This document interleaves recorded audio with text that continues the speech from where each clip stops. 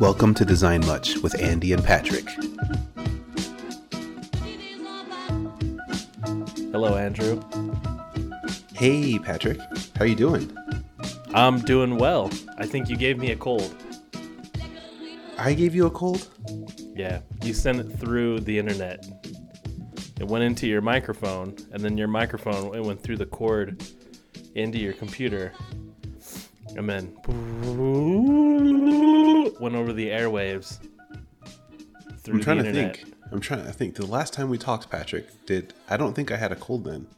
Oh, maybe you didn't give it to me then. I think I might not have given it to you, but I'm sorry you have a cold anyway. That's super lame. That's really unfortunate. So I really hope you feel better. Have you had any chicken noodle soup yet today? I've had tomato soup. I'm not a chicken noodle soup fan. I go with the tomato soup.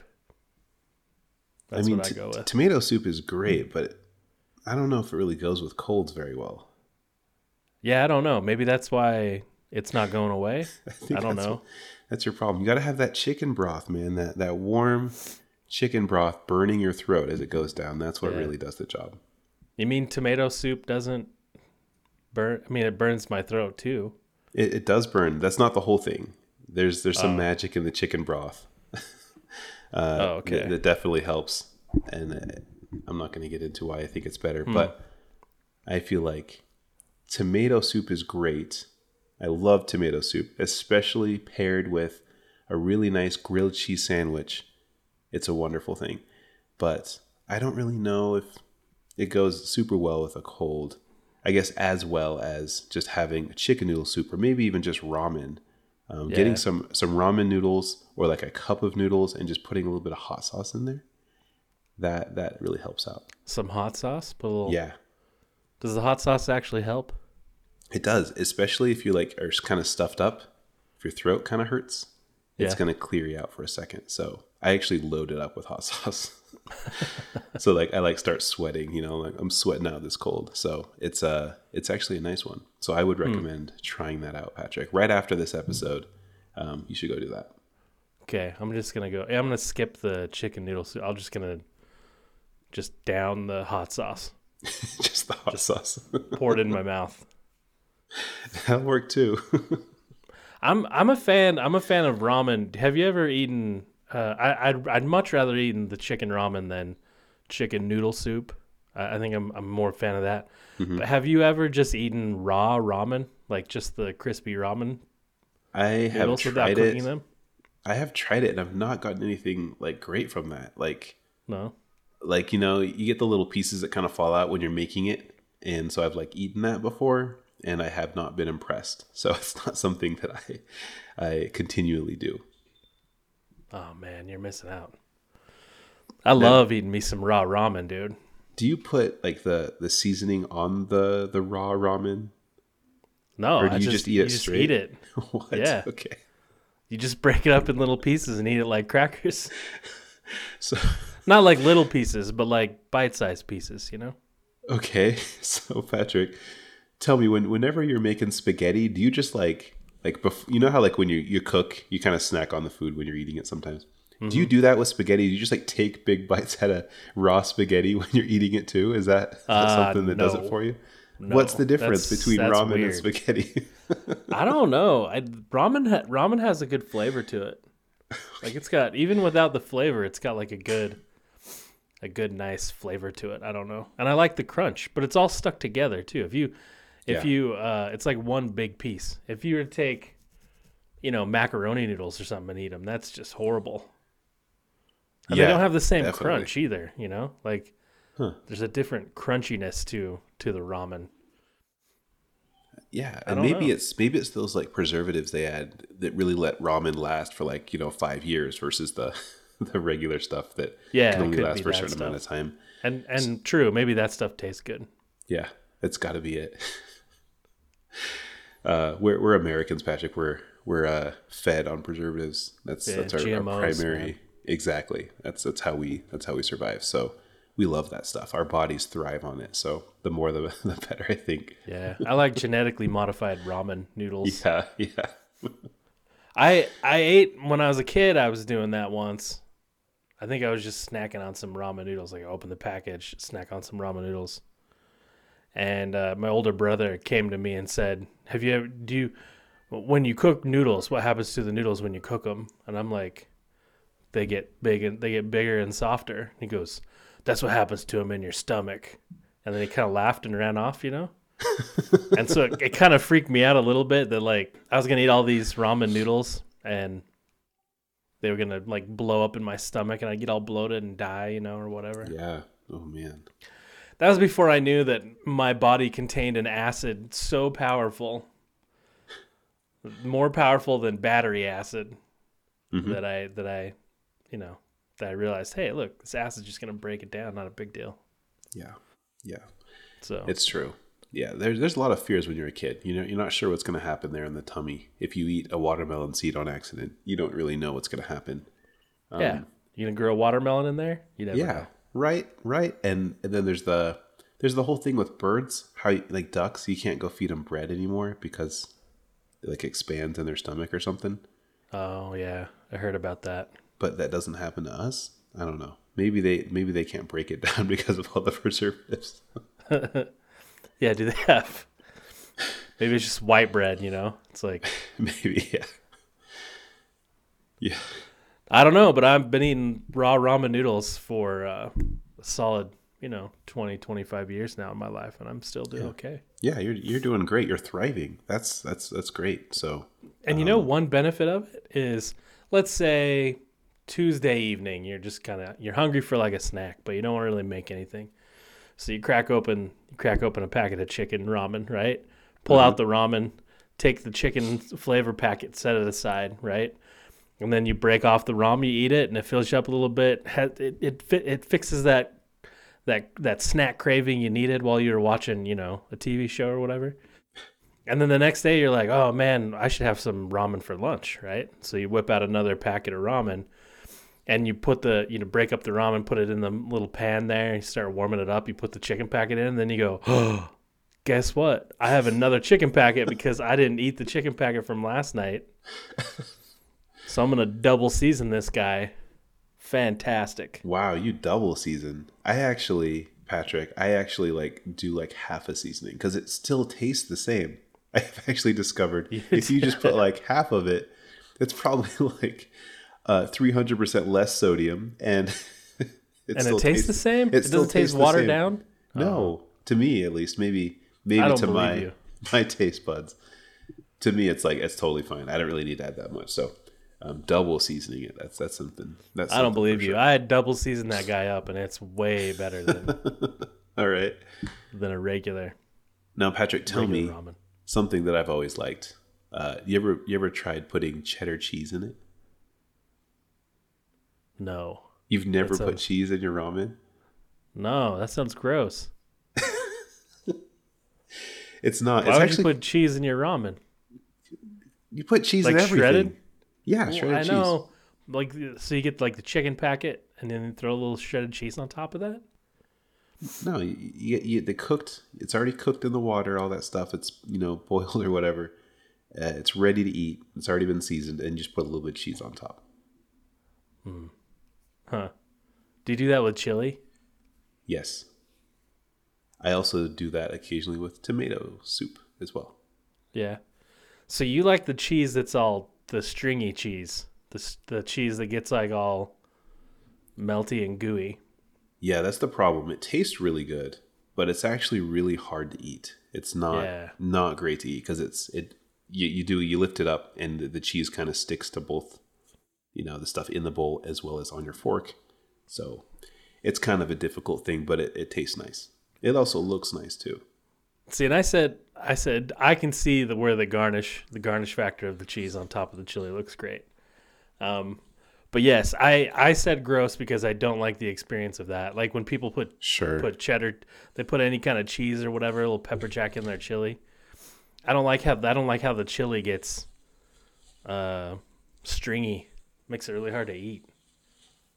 And it gets all over your face, and you're trying to wipe cheese strings off your face. It's gross.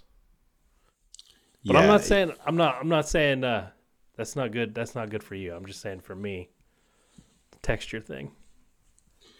Yeah, I But if totally you get love that. it, more power to you. I get that. And because of the complication of the cheese and the way it behaves, I occasionally don't add the cheese to it if I don't feel like messing with that. But yeah, I get what you're saying. But it is tasty. As long as Yeah. we're talking about ways to eat ramen, that's one that you can always throw in the mix here and there. Have you ever put in like a sour cream in your ramen before? No. No, I've heard that's good. I've never actually tried it, but Wow. No, I little haven't heard dollop that of one. sour cream and mix it in there, kind of thickens up the soupy part, you know? Mm-hmm. Well, yeah, all great ideas. That sounds interesting. I think it's got to be good. I'm down to try Maybe. that one. Yeah, maybe. Now, Patrick, there's one thing I can't not talk about ramen that I've discovered in my adult life that has upped the ramen game.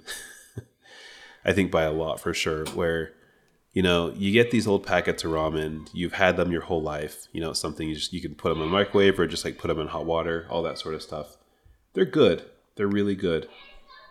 But what could be better is actually, and I want to know, Patrick, if you tried the frozen ramen before. There's these packets at Costco. Like there's kind of these bowls. It's like frozen ramen. It has like a meat in it and like little vegetables. And you just like add a little bit of water and put it in the microwave. It is so good. It's like ramen 2.0. It's very, very good ramen. Yeah, I've had those at work before.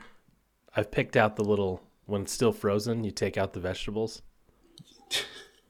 So You're taking out the vegetables. So you just have the regular, you just have the meat and the noodles. It's rough because when you look at the ramen packets, the ones that we know and love now, they always have like some meat and vegetables in them. But of course, they don't actually have that. Like it just looks better that way on the packet, Yeah. right? But these frozen ones actually do have that. But you, Patrick, are still opting to take off the nice looking garnishy vegetables in part of that too. That's hilarious. Well, yeah, because when you microwave stuff like that, the vegetables never turn out right. Sure. Right? No, they're never- fine actually. I disagree. They're actually great because, yeah, they're frozen and then you heat them up. It is, of course, not the same as going into like a restaurant and getting that, but it's still way better than the existing ramen noodles that everybody's used to. So I think Yeah, but it's they're a step up. frozen, and then you nuke them, right? You put them in the microwave, nuke those guys, Yeah. and then all the vegetables just get like mushy and like weird. Which is, it's fine if they're mushy because they're already, and I wouldn't say that they're actually mushy, but it's fine if they're that way because they're already in a broth or in a soup. So like they don't need to be like super crunchy or anything. I think they're totally great.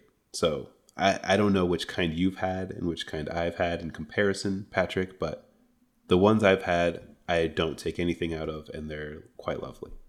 Yeah, that's interesting. It probably is really interesting.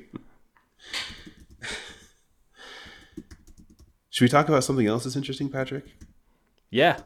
Do we have a Yeah. topic? We do. We do have a randomly chosen topic from the topic machine today. So let's go ahead and jump into that. So today's topic comes from friend of the show, Chris Jenkins, who submitted this in for us. All right. So not exactly a question, but it is a topic. So he writes in alignment of teams and priorities. Alignment of teams and priorities. Yes, this is a big one. I don't know, Patrick, if you've ever been a designer on a team.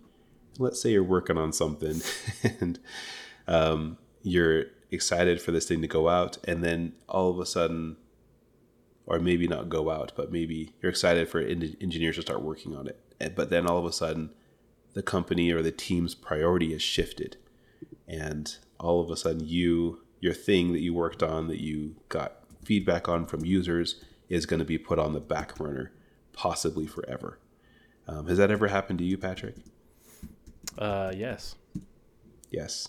Yeah, As a matter of fact, quite often. Yeah. I mean, not quite often, but I mean, it happens. It happens plenty. Yeah, You know? it happens enough where it's like a normal thing. It's something you're used to as a designer, right? Also, it's happened to me in my career plenty of times, and it's sad because you got your design, you know it's a good solution, you know it's like something that can help people out, but it's probably not the right time for the company, or the priorities have just shifted. We're gonna focus on something else as a company. So that's something that can be frustrating as a designer. And I think another thing as well is alignment of teams.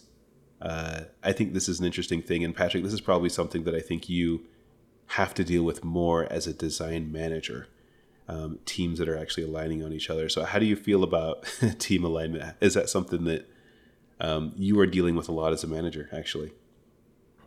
Yeah, I think it's a constant struggle. It's not everything I don't know. I think like when you're talking about, work being done on a couple of different teams, for the same product, right? So each team is contributing to the same exact product. Alignment's always an issue, like it's never going to go away because Yeah. this team over here, team A does some research, they want to do this. Team B does some other research, they want to do this. But how well are those going to play together? How well is the overall user experience going to be? Like it's always, alignment's always going to be something that you always have to talk about, that you always have to be talking to each other about constantly. Yes. So Patrick, in your experience, what does poor alignment look like? No collaboration. I think there's no alignment, right? Like there's no talking, there's no communicating with each other.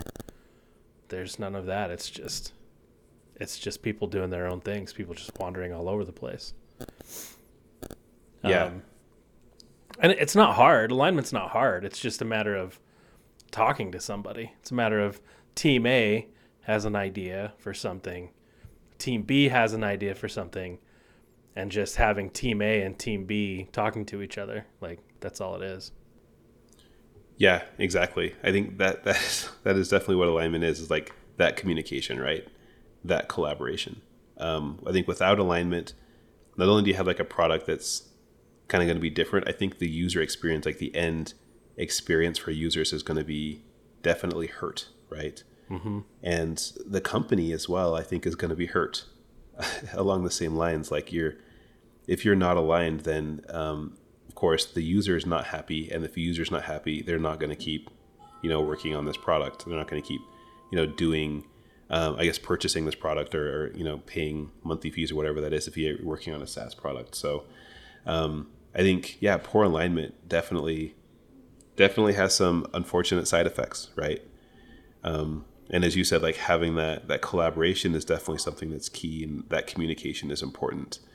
So I, Patrick, have worked with companies. I've worked at Canopy. I've worked at Workfront, now at Adobe, where there are a lot of teams. There are a lot of people that are working on a lot of different things, and those experiences can be very different, right?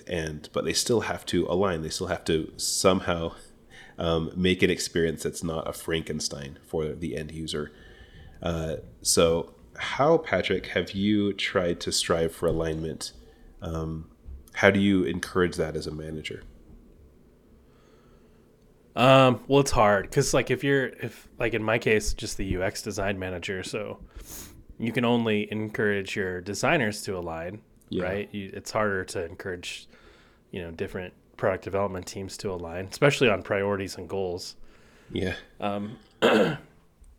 So from my standpoint, it's important for me to understand what's happening on the product side, and make sure what products are, what product management, what they're thinking about, what the product owners are thinking about, and where they're headed with their, respective teams, so that I can make sure that our designers know sort of like, it's kind of my job. My designers don't really know exactly what's happening on the other teams, right? Mm-hmm. So it's kind of more my job to make sure, and it's kind of a hard lesson I think I've learned is it's more my job to make sure that I'm paying attention to what's happening on the other teams. so that when I see similarities come up or I see a potential alignment issue, right, that I bring that up to my designers and say, hey, okay, you designer A, you need to get with designer B and talk this over, because these might intervene or these might cross paths, or you're just going to need some alignment on these issues, right, on these projects. And so it's kind of my responsibility at a different from a different view to make sure I understand what's sort of happening in the minds of the product managers and the product owners. So, understanding their roadmaps, where they're coming from, what they're doing, so that I can guide the designers to align together, guide designers in the right direction. Yeah, I like that. And it's definitely important. And it's a great thought that you are definitely working with the designers a lot. You're, of course, the design manager. So working with them and trying to get them to collaborate well on the design itself is definitely something that's really important. And that's something you have a lot more power over as a designer. But of course, what happens when the different product individuals aren't aligning on those priorities? That's also an issue that can be a problem for the company in terms of, what is the top priority for the company's customer, and are we all headed in that same direction? Are we all headed towards that vision? If there isn't alignment there, then there of course is going to be some issues where a designer can be working on a great thing, but maybe this thing isn't the most important thing, but it's what they're supposed to be working on. It's what their PM is having them work on. So there's problems with that. So Patrick, have you ever experienced something like that, like where like maybe the product side, I guess, of the whole solution trio is not really aligned correctly on what the company's end goal or end vision is?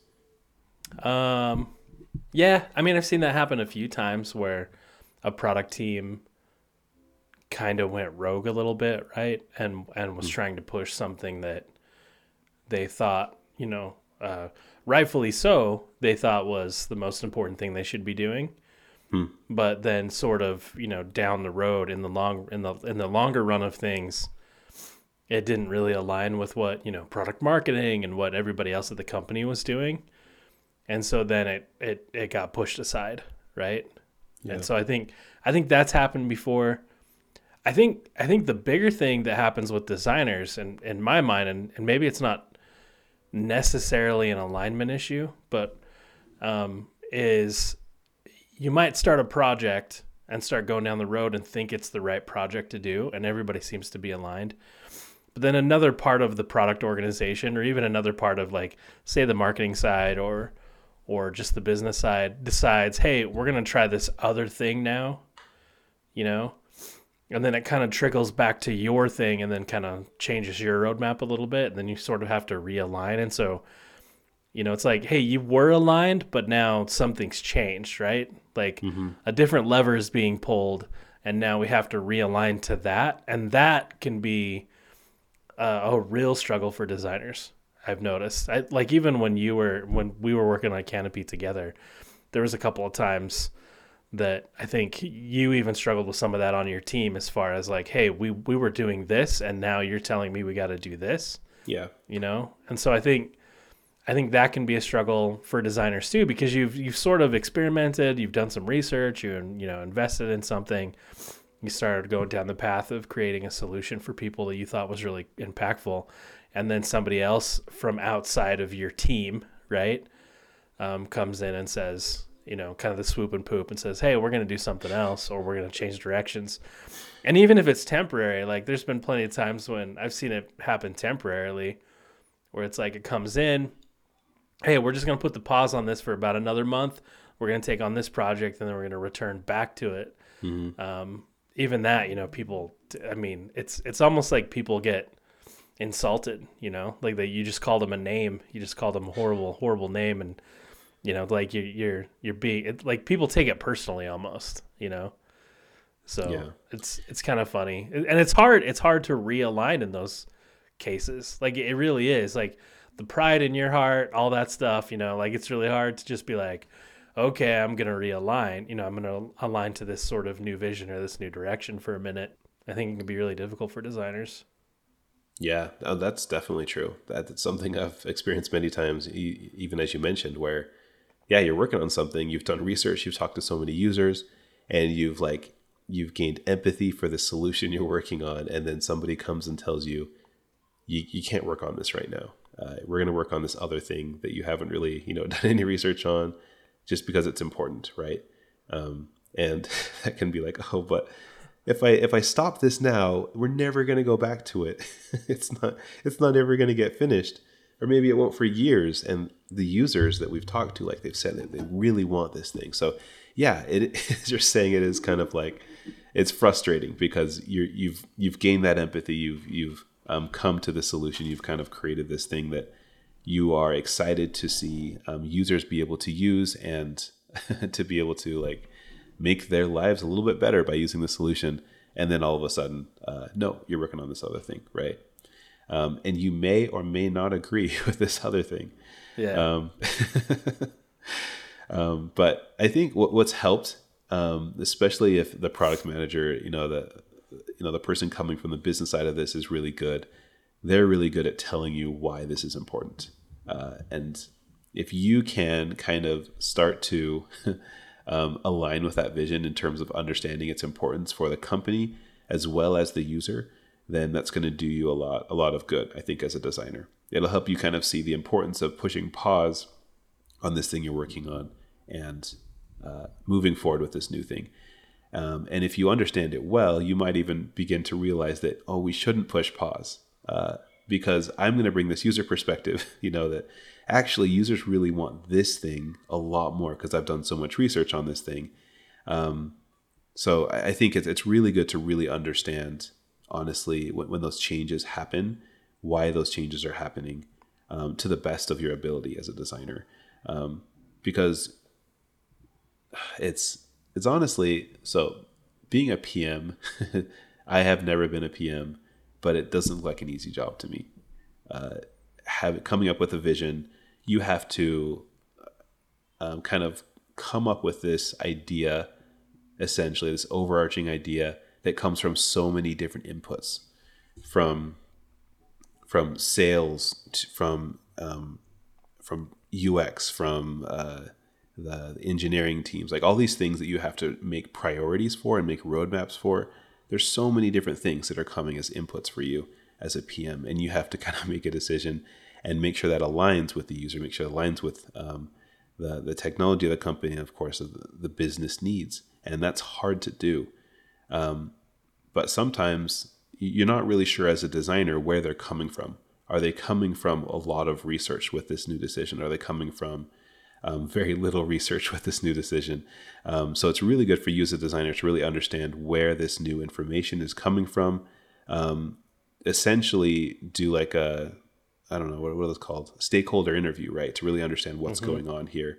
And then from there, you can become aligned. You can realize this is actually a really big deal. I'm really excited to work on this for the company and for the user.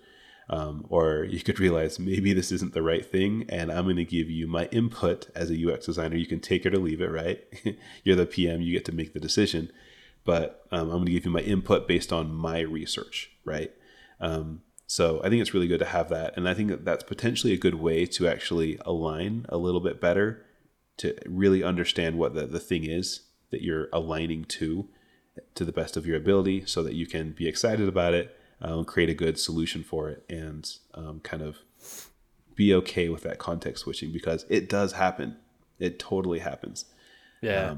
Companies do have to pivot, so it's a normal part of life, I think. Yeah, and then decisions are made. But Yeah. the thing about alignment is, it's not alignment from a designer's perspective. Sometimes feels like me just agreeing with whatever's happening. That's not what alignment is or should be, right? Like if you're like, dude, no, we need to finish this project, like, then you tell them that, you're like, hey, we need to finish this thing.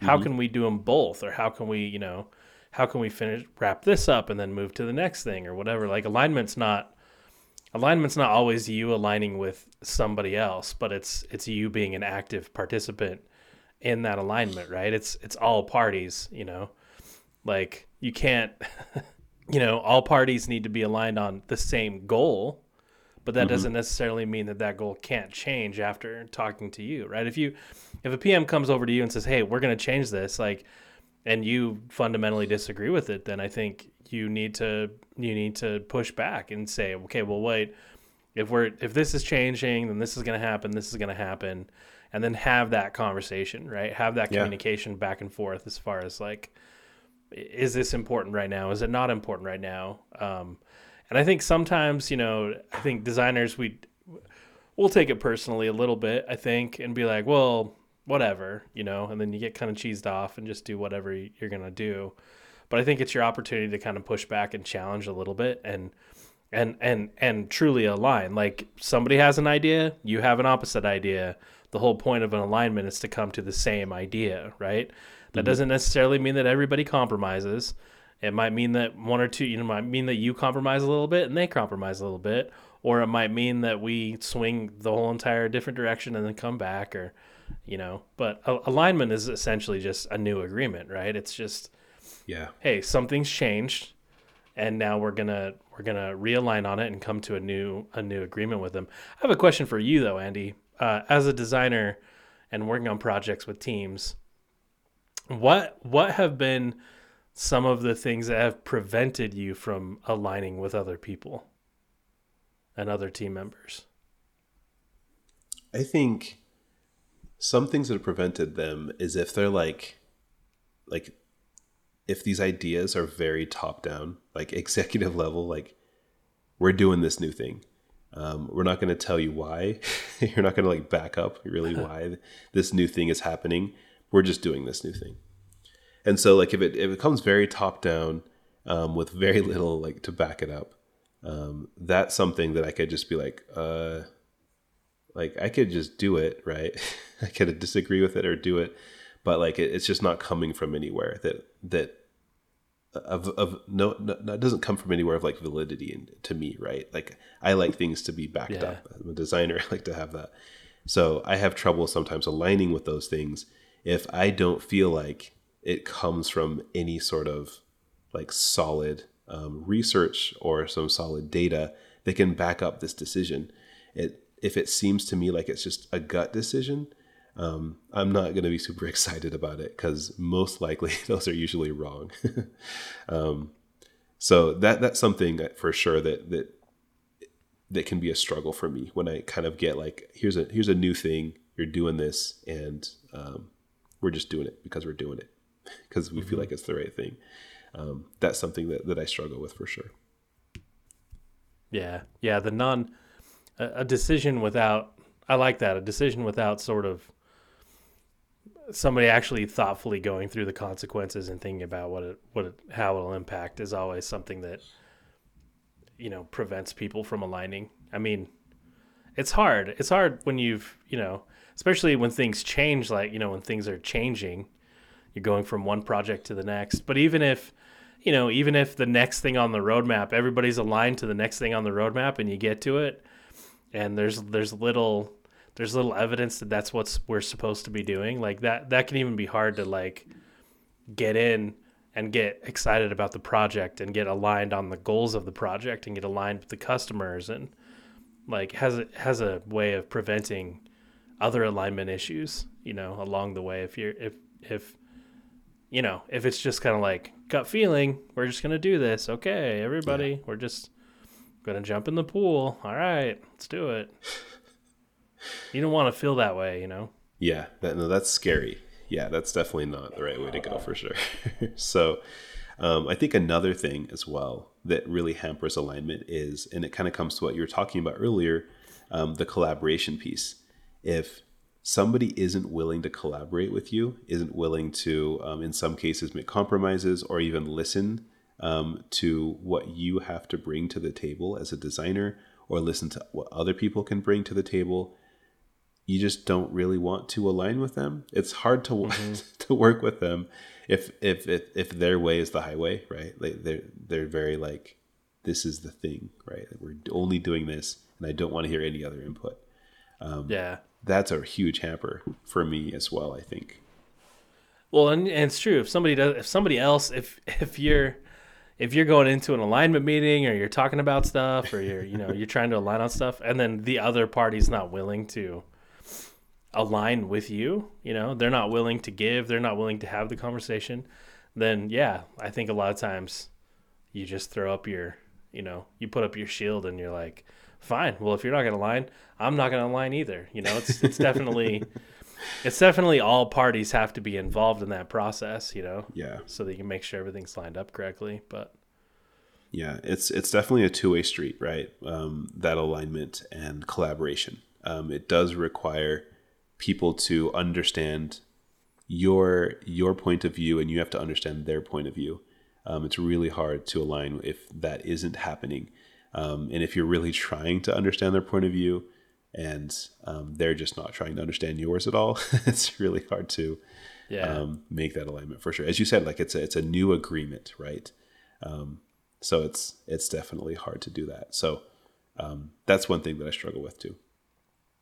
Well, in the competitive, sometimes it gets competitive, right? And I think Yes. that hurts alignment as well. It gets, hey, I have an idea, you have an idea, mine's better than your idea, whatever.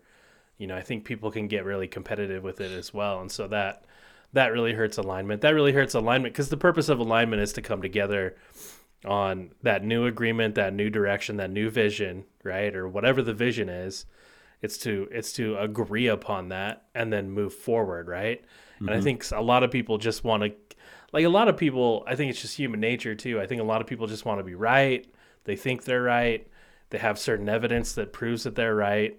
And then another person looks at it from a different perspective and they have a hard time, understanding the other perspective. And so then you get that butting of heads, right? That sort of argumentative type of mentality, which you see all over in our society right now, right? I mean, you see that, people saying really ridiculous things on all sides, trying to be right when the whole point is not to. The whole point's we're not going to move forward if we're just fighting because we're right, Yep. Like who's right or who's wrong? Well, nobody moves forward that way. And alignment can't move forward in a project unless everybody sort of agrees on the next common step, right? And so, yeah, if you're being really competitive, about your idea and stuff like that, like too competitive, then that puts you in that realm of not willing to align, right? And I'm not even saying like not willing to compromise, because I think in all cases you don't have to compromise on stuff, but That's true. Not willing to align on something, right? Not willing to see somebody else's perspective on it and figure out a path forward. Because that's really what it is defining what the next step is, the path forward from here. And it doesn't matter if anybody's right or wrong. You still have to move forward with it. So Yeah. if you don't, then you don't produce a product, and who loses in the end, right? Like everybody loses in the end. So users most importantly, like your customers are going to lose.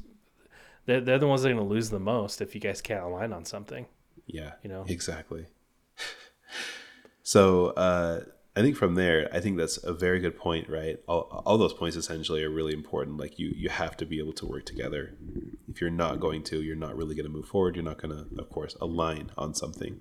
And that hurts everybody. So how do we get to the point where we are aligned? How do we actually arrive into a team of collaboration and alignment in terms of priorities? Well, I think you said it. Collaboration is the biggest one, right?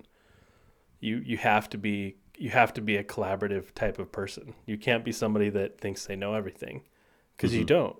Maybe you know a lot. Maybe you're super smart and you've been in this situation before, but you haven't been in this situation before with these other people. And maybe the outcome's going to be a little bit different. You don't know, Yeah. So it's like, I think it's being open-minded, being willing to collaborate, being humble enough to admit that you're not right, and then also just trying to understand the problem, I think is the biggest issue, because I think a lot of times the pig-headedness and the competitive stuff comes back to sort of an insecurity as far as I don't really understand what we're trying to solve, right? Maybe I don't quite understand the problem. I just hear that there's a problem and we should just do this to solve it or whatever. But you don't actually understand the problem or took the time to dive into it and really go, okay, what's the crux of it, right? And I think that's, when you get backed into a corner, like, and you don't quite understand what's happening, you get scared and frustrated, and Yeah. you can lash out and try to be right. So I think it's, I think just having the mentality of trying to be collaborative, trying to be humble about it, trying to be a team member, but then also actually trying to understand the problem that's driving the alignment issue, or the problem of what we're trying to align on is the bigger part. Because I think once the problem becomes bigger than you, it's super easy to align. It's much easier to collaborate on a problem that's bigger than yourself. It's much easier to collaborate on something that's not personal. It's just Yeah. easier to do, right? But if you're I would say if you're kind of being petty about it, it kind of comes back to you don't understand the problem. Yeah. I don't know. love that. That maybe that's too simple. I don't know. Maybe that is the answer, though. I think it comes back to you being a humble person and not thinking that your answer is always the right answer, right? And being willing to really explore other people's points of view, I think is super important. And I think that that's where it needs to start. Like, you need to be a collaborative person to be able to have that alignment in your company. I think you need to bring that to the table. Everybody needs to bring that to the table. And you also need to have a culture that supports that in your company. Because if you do it a lot, I think it's going to help out. It's going to allow you to foster, better relationships and better, ways to collaborate. But if your company just doesn't support that, you're going to have some problems still. Like if you guys are, maybe your product teams are collaborating and you're finding alignment, but then somebody from the top just says, no, you're all working on this, Yeah. And there's no like collaborative, I guess there's not really a collaborative culture, or there's not, a way where they can get that feedback, then it's not going to really help for that alignment. So I think all the individuals of a company need to bring that collaborative spirit to the company. But I also think the company needs to have that sort of collaboration built into their culture as well, to really have, I think, good alignments of those solutions and priorities. Yeah. I like that. I like just having that culture of feeling comfortable, feeling sort of safe to have your opinions and Yeah. and all that kind of stuff. And feel like the culture, especially from like leadership, is willing to tell you when there's, say, a change in alignment or a change in vision, that they're willing to actually tell you the actual what's actually happening, because maybe it is just a personal thing for them. Maybe it's something else, who knows. But when they're not transparent about that, it's much more difficult. To play devil's advocate a little bit, like, I think sometimes when you're dealing with alignment issues too, or you're dealing with things like this, sometimes you kind of have to go along for the ride just a little bit. Because I think sometimes in certain situations, you don't necessarily see the issue until you sort of get there. And so I'm thinking in terms of like us hiring new designers at work. We have a design system. We have certain things that we do. We have all kinds of stuff. People come from different companies that have different things that they do that maybe work for them, whatever. That's great. But when they come into your company, you want to make sure as a manager that they're aligned to sort of our principles and our values, and that they're sort of bought into what we're doing. And so for a certain amount of time, you kind of have to have them just sort of do it and go along for the ride until they kind of understand the purpose behind it. And so I think that does also go back to the humility and culture thing, though, is being able to have a culture that's open enough for that new person to ask questions, Yes. and not a leadership going, well, that's just the way we do it. Yeah. Right? Reply back to, well, that's just the way we do it. Like, I don't care about your other company. The other company was dumb. We do it this way here because we're better. Like, if the leadership is that way, then of course they're not willing to align either. But I think on the flip side is as a designer, sometimes you come in and you're like, well, this is a better way. This is what we should do, and I'm gonna make it my chore to like improve it, the best that I can. When honestly, I don't really fully understand how the company culture works, how those design principles work, how the design system works, whatever the alignment issue could be. So I think there is a little bit of give and take, especially in new, in new situations like that, new people entering the team, with different ideas, things like that. I think everybody sort of has to go along for the ride a little bit to sort of flesh out what's happening. Yeah, and I think that definitely still works with what we're talking about for sure, because I think you do have to take the time to understand why the company does it, right? If the company does something this way, you might want to figure it out before you're like, no, we should just do it this way. This is what I've always done. So I think it's great to really take the time to understand that your way may not be the best way. Your solution, your idea may not be the best solution. You can take some time to observe, to research, to ask questions before you come in guns blazing, I think, and make those changes for sure. Because you really have to realize you just don't have all the answers as a designer. Yeah. You like to think you do, but you just don't. Well, and the company might be wrong. The approach might be wrong, but that's possible. Yeah. You have to come in and understand it anyway to even fix it. Like if you wanted to fix it and say like, hey, this is wrong and I want to fix it, you're going to have to understand why you're going to have to understand the problem of what was wrong and why the company is wrong about this and why they should approach it in a new way. Because if you can't communicate that to them when you're trying to pitch a new way, then they're just going to think that you're being a jerk, They're not going to be like, oh, they didn't think about this and this and this. Like they're just coming in and ruffling a bunch of feathers, like, because they think they're right. Whereas if you understand the actual issue, you approach it as, hey, I think it'd be better if we do this because it'll solve this problem, this problem, this problem, and then the people that are involved in it or designed it or created it or whatever are going to be like, oh yeah, we never thought about that because, obviously everybody has a little bit of the, their heads buried in the sand a little bit because you're too close to everything. Yeah. And so, somebody from the outside coming in and sort of showing you that is fine, but it's different. It's not like, hey, I'm going to tap you on the shoulder and be like, hey, you're an idiot. It's more like, let me put my head in the sand and figure out what's happening in the sand first. And then then we'll figure out a better solution for this. But yeah, it's I don't know. It's the important part of alignment. It is. I think you can employ the same thing you use as a designer. When you're doing the design process, you really need to find the real problem first. You can't just make quick assumptions, make quick solutions for those assumptions and be done, because you might be solving the wrong problem. So you have to do the same thing. You have to, just as you're saying, you really have to understand the problem. So that's going to take time. It's going to take understanding. It's going to take research. It's going to take asking questions. You do have to come in, not guns blazing, but come in and understand the differences here and understand why those are different, right? So use the design process, designer. Yep. The design process. Design thinking, as all the bloggers call it. Yes. The power of we can solve any problem with design thinking. Okay. But no, it really is like aligning on the problem that you're trying to solve. You can solve alignment, Patrick, with design thinking. So you can solve every problem with design thinking. You can solve every problem, I guess. Yep. Go get them, designers. Use your thinking. Go solve all of the alignment and priority issues in your company with the design process. Yeah. With the thinking of design. Yep.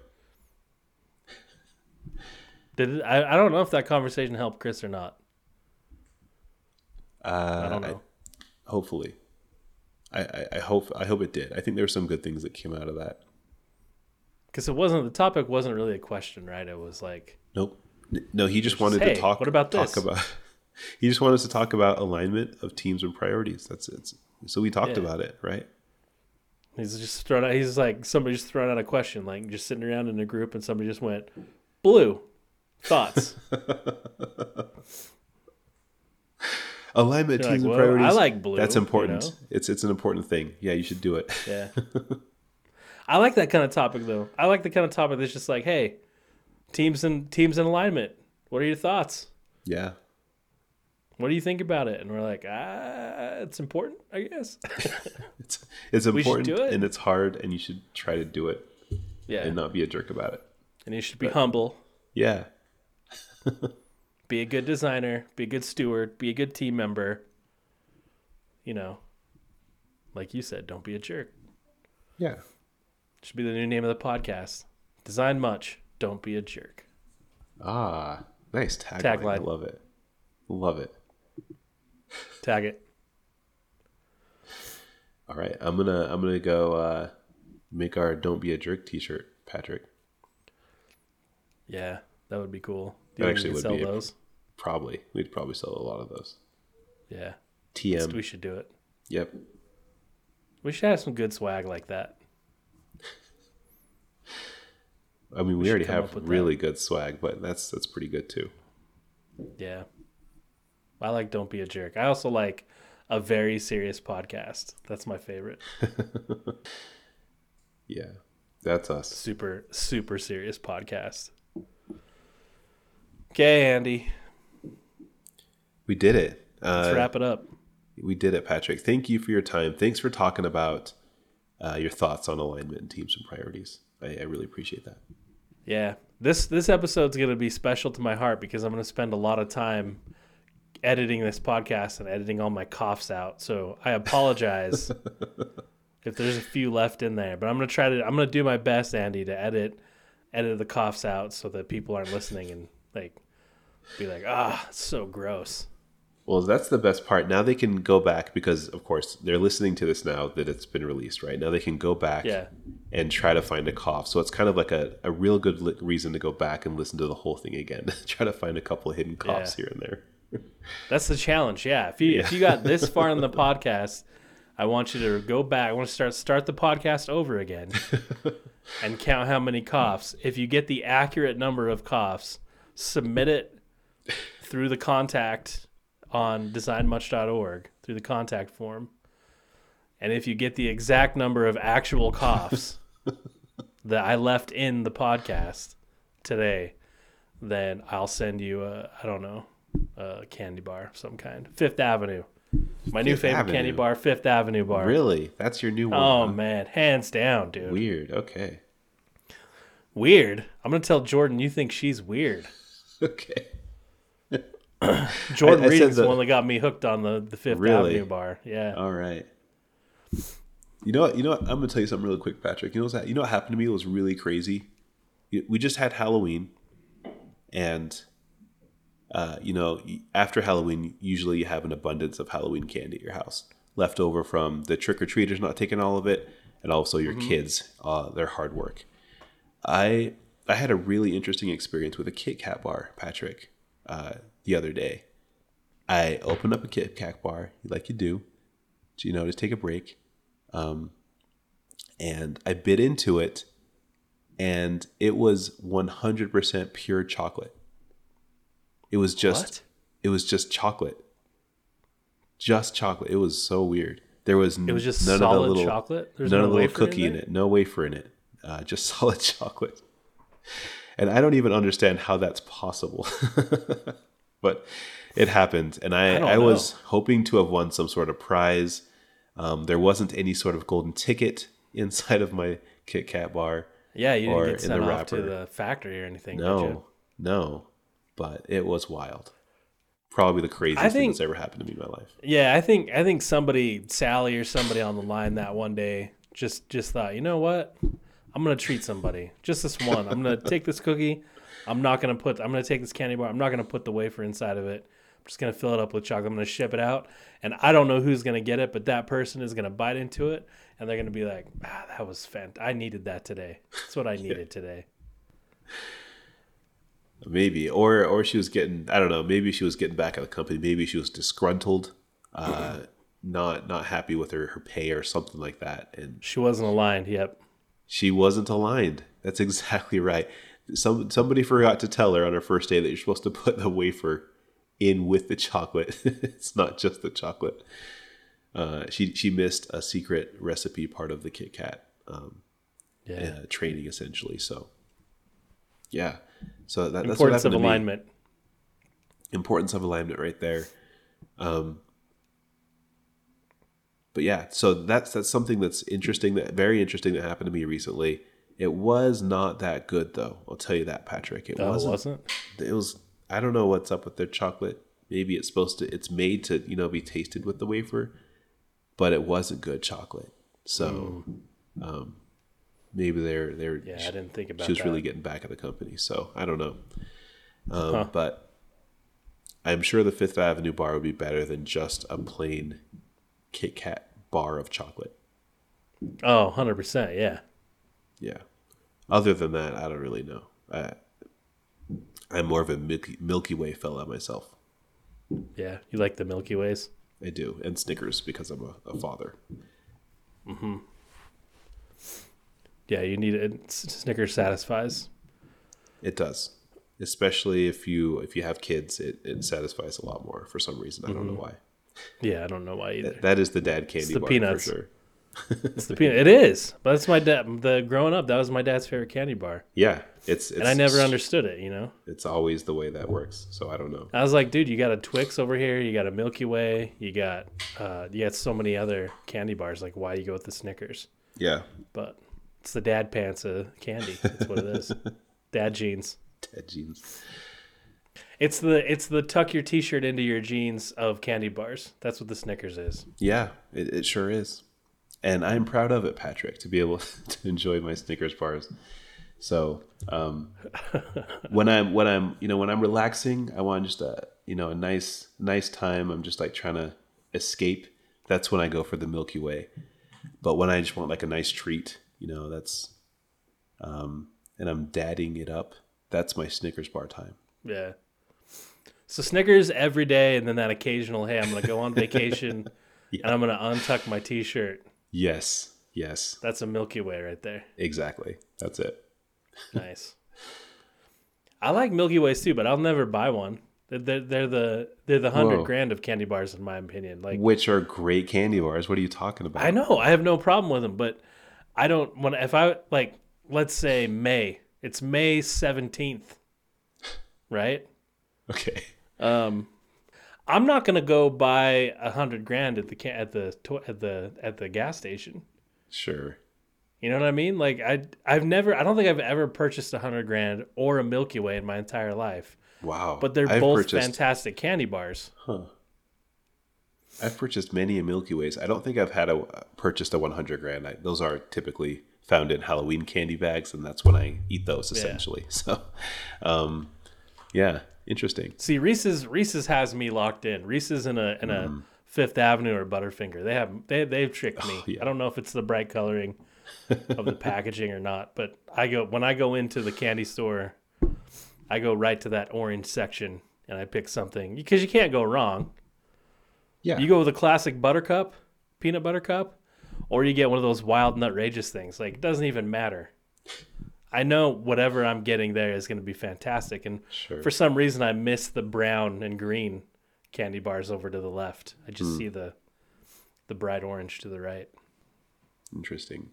Yeah. So it's the colors that catch you, Patrick. It might be. They might get me on the colors. Yeah. Interesting. Well, that's good to know. That's good to know what your favorite candy bar is. The Fifth Avenue, man. But the Fifth Avenue goes against this because the Fifth Avenue is like a brownish, like maroon color. Yeah, it's very It's not a brightly old-fashioned-y. color wrapper either. That's true. But it's if you think in terms of cars, Andy, you have Honda and you have the Acura, right? They're both made by the same company, but the Acura model line is like the higher quality Honda, right? It's like Honda's kind of your average car, and then the Acura kind of comes in. Every car company has this. You have the VW, you have the Audi. Yeah. You have those. So think of it in terms of this. I discovered this, and this is what Jordan pointed out to me.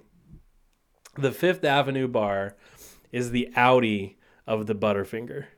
The Butterfinger's good. Like, don't get me wrong. I know. I see your face. The Butterfinger is great.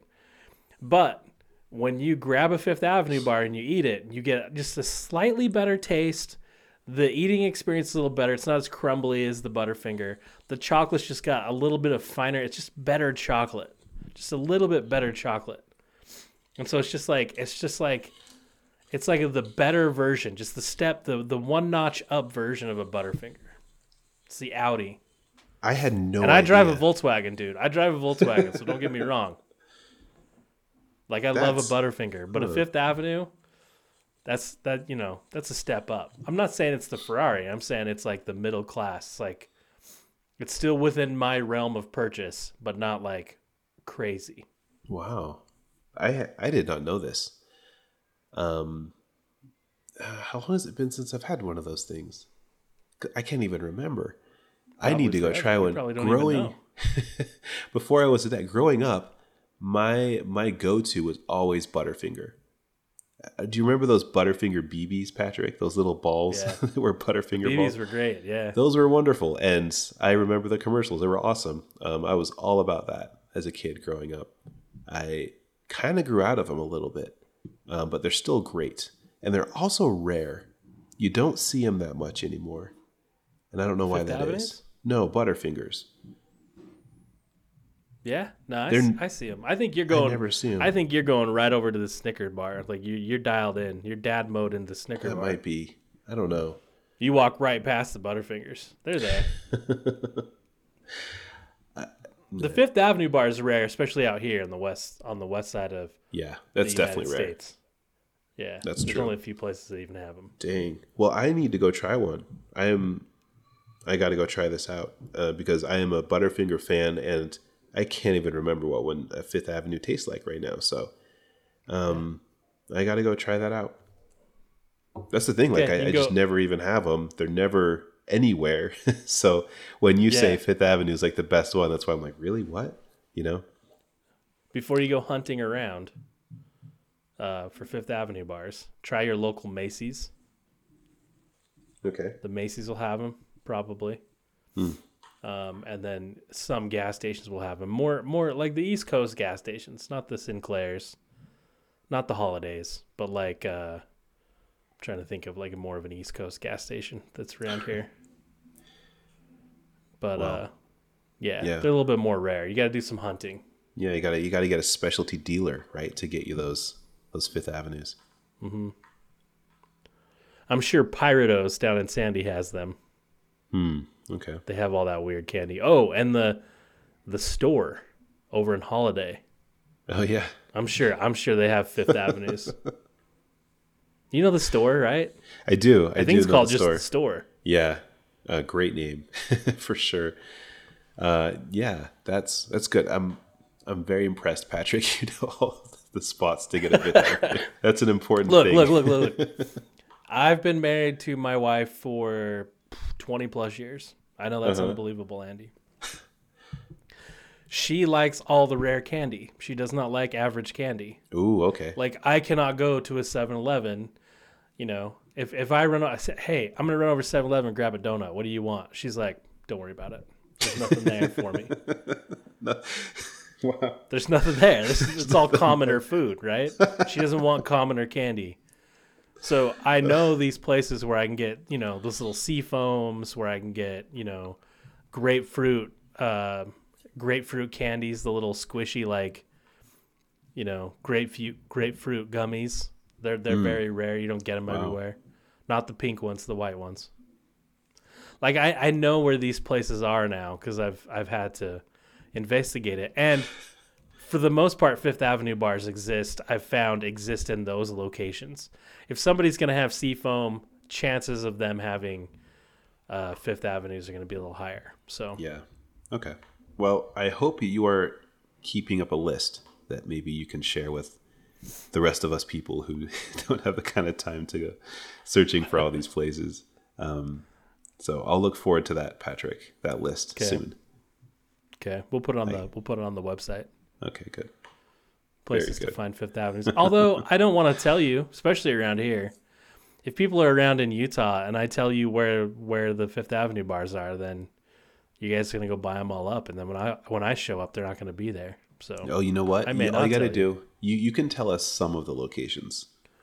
Leave the special ones to you. I told you Macy's. Macy's has them. So go to Macy's. Don't go anywhere else. Just go to Macy's, everybody. All right. Yeah. Good conversation. I think it's really important to know what your designer likes to eat. Like what candy bar is important for your designer. We have March coming up, Patrick. We know that's Design March. Design March. when you're supposed It's to. coming up, yeah, in buy- like 6 months. Yeah, you gotta get ready. So stock up on some Fifth Avenue bars for Patrick and Jordan reading as well.